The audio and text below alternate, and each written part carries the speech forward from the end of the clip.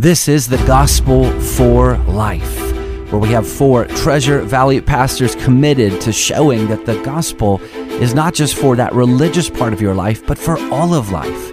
You never graduate from the gospel. Around the table today is Russell Herman, pastor at Cloverdale United Reformed Church, Jonathan Van Hoogen from Dayspring United Reformed Church, Vinny Hankey from Valley Life Community Church, and Ryan Hemphill from Treasure Valley Reformed Presbyterian Church. To catch earlier broadcasts, just search The Gospel for Life wherever you subscribe. To find out more about this ministry and about our annual conference, go to reformationboise.com. Welcome back to The Gospel for Life. We have been talking about evangelism. We actually have talked in the past of having a whole conference on evangelism.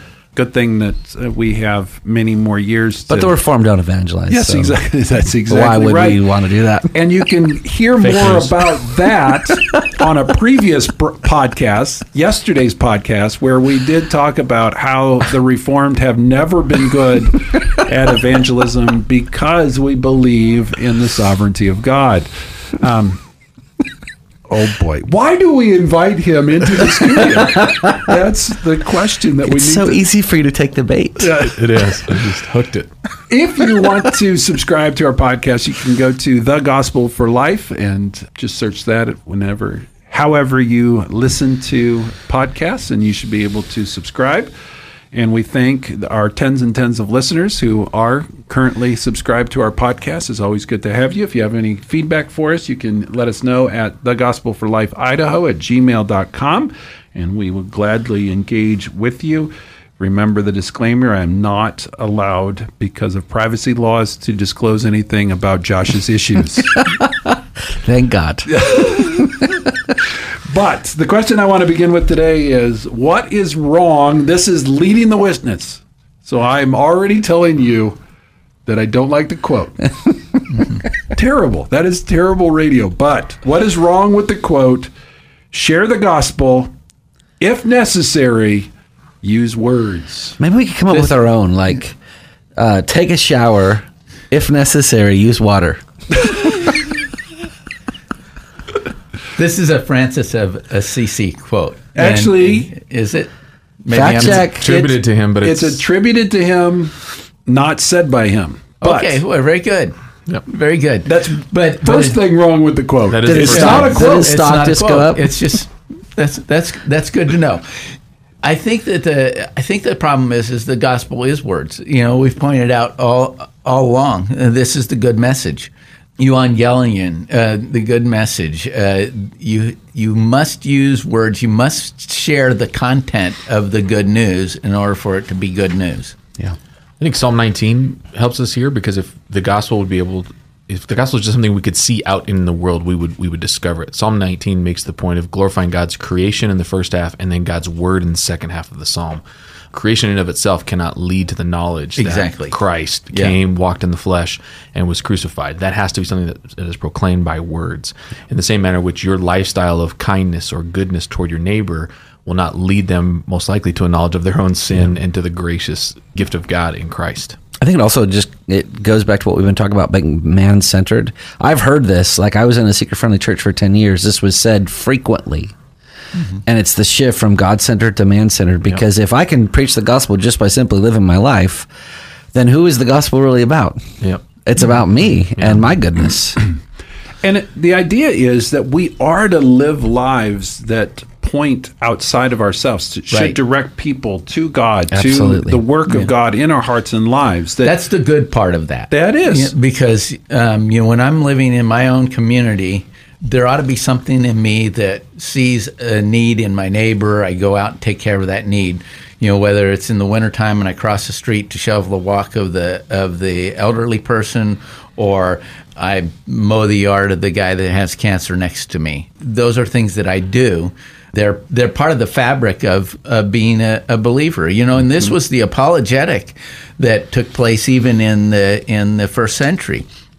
These men have their own wives. These men don't share them. These men, they raise other people's children. Look how they love each other. Look how they love each other. So there is a definite need for, having the gospel for life Yeah. permeating your life. And if we don't, Paul condemns that behavior in Romans 2. He says, God says, my name is blasphemed among the Gentiles because of you, because of your behavior. Mm-hmm. So we absolutely...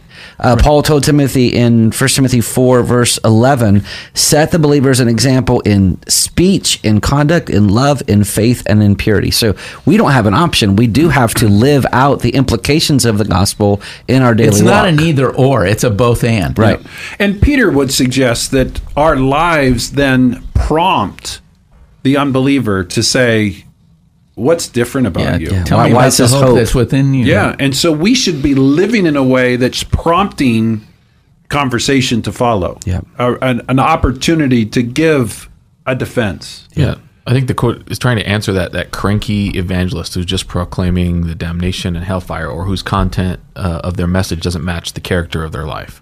Right. Mm-hmm. So, but we can't dismiss the use of words in our gospel message. Right. Yeah. Well, and in some ways, then it quote gets us off the hook, right? Yeah. That evangelism can be hard. Yeah. Yeah. Because you are, the content of evangelism by its very nature is offensive. It is. It is an offense. It's the stench of death to those who are perishing. It's the fragrance of life to those who receive it. It's wonderful when the good news of the gospel is embraced by those that you share it with. But we've all been in those situations where people have just said, no, thank you. Yeah. Mm-hmm. And sometimes not even so nicely said no, thank you. So I get why it's tempting to say, well, I don't ever need to use words. I can just live a godly life before other people. But I would put that in the Romans 1 category. Yeah. General revelation can only say so much. And is it godly to live a life where you never speak about God? Yeah. Yeah. I'm going to say no. just Ding, ding, to ding. be clear. To be super clear. I love history, and I never knew that about you. I know. I thought you that's just weird. did math. I too. do math. I do math for fun, history for What's wrong with you? What's wrong with you people? But it's interesting to see the church through the ages, right? There are movements, there's trends, there's tendencies. And C.S. Lewis would often write about this idea that so often we get caught up in our chronological moment that we fail to see the development that has happened over time. He would call it chronological snobbery. And I would suggest that right now the church has short-term memory but doesn't have long-term memory, that it doesn't remember things beyond a certain amount of time. And there was an individual called Charles Finney in the Second Great Awakening that has had an incredible impact on the modern church, that took it in a direction that it wasn't at before. So what influence did Finney have on evangelism, and at the expense of what? Yeah. And just cards on the table, not a Finney fan. Yeah. In the First Great Awakening, you had figures like Jonathan Edwards and George Whitefield, who preached a very God-centered gospel. In fact, "Sinners in the Hands of an Angry God" was one of the messages that came out of that era. You go listen to that message, and it's not what you would call seeker-friendly, but it gave this big view of God, and it actually drove people to, during Edwards' preaching at Enfield, it drove people out of the seats and clamoring for salvation. And all he was doing was preaching. He wasn't calling for a decision. Fast forward to the Second Great Awakening, and it moved from a God-centered view to a man-centered view, and specifically to decisional regeneration, where it's about your choice, it's about your decision. And Finney was a master tactician in terms of, if we just set the stage right, in our modern vernacular, let's get the smoke machines out, let's dim the lights, with all eyes closed, and all raise your hand, bow your head, and sign the card for Jesus.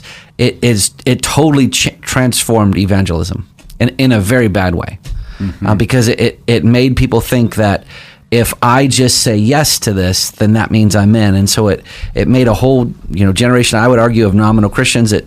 I think set the stage for a lot of what Billy Graham did. Although I love Billy Graham in terms of he was able to preach a good message. He combined a lot of Finney's techniques in his revivals. This is when revival stopped being spirit driven. If you've not read Jonathan Edwards' Religious Affections, I think it would be a helpful book to read, because it really does not only address some of the emotionalism of his own day, but it's timeless in its application to the emotionalism that Finney accentuated. That I would say that Religious Affections is even more important today than it was when it was written. Absolutely. But it shifted it from a spirit-driven revival to an emotional, man-centered, man-created, quote, revival. Yeah. It would be my summation of the work of Finney. Jesus said in John 3, unless a man is born again, he cannot see the kingdom of God. And Nicodemus immediately was like, well, how can a man enter into his mother's womb a second time? Mm-hmm. And then Jesus made it clear. It's like, look, the wind goes wherever it wishes. You can hear that it's sound, but you do not know where it comes from or where it goes. And so it is with everyone who is born of the Spirit. Salvation is not a decision that man can make. Yes, we must believe. That's true. And we will preach that. It's not a contradiction to say that salvation is not ultimately up to you. Maybe this is the way to say it.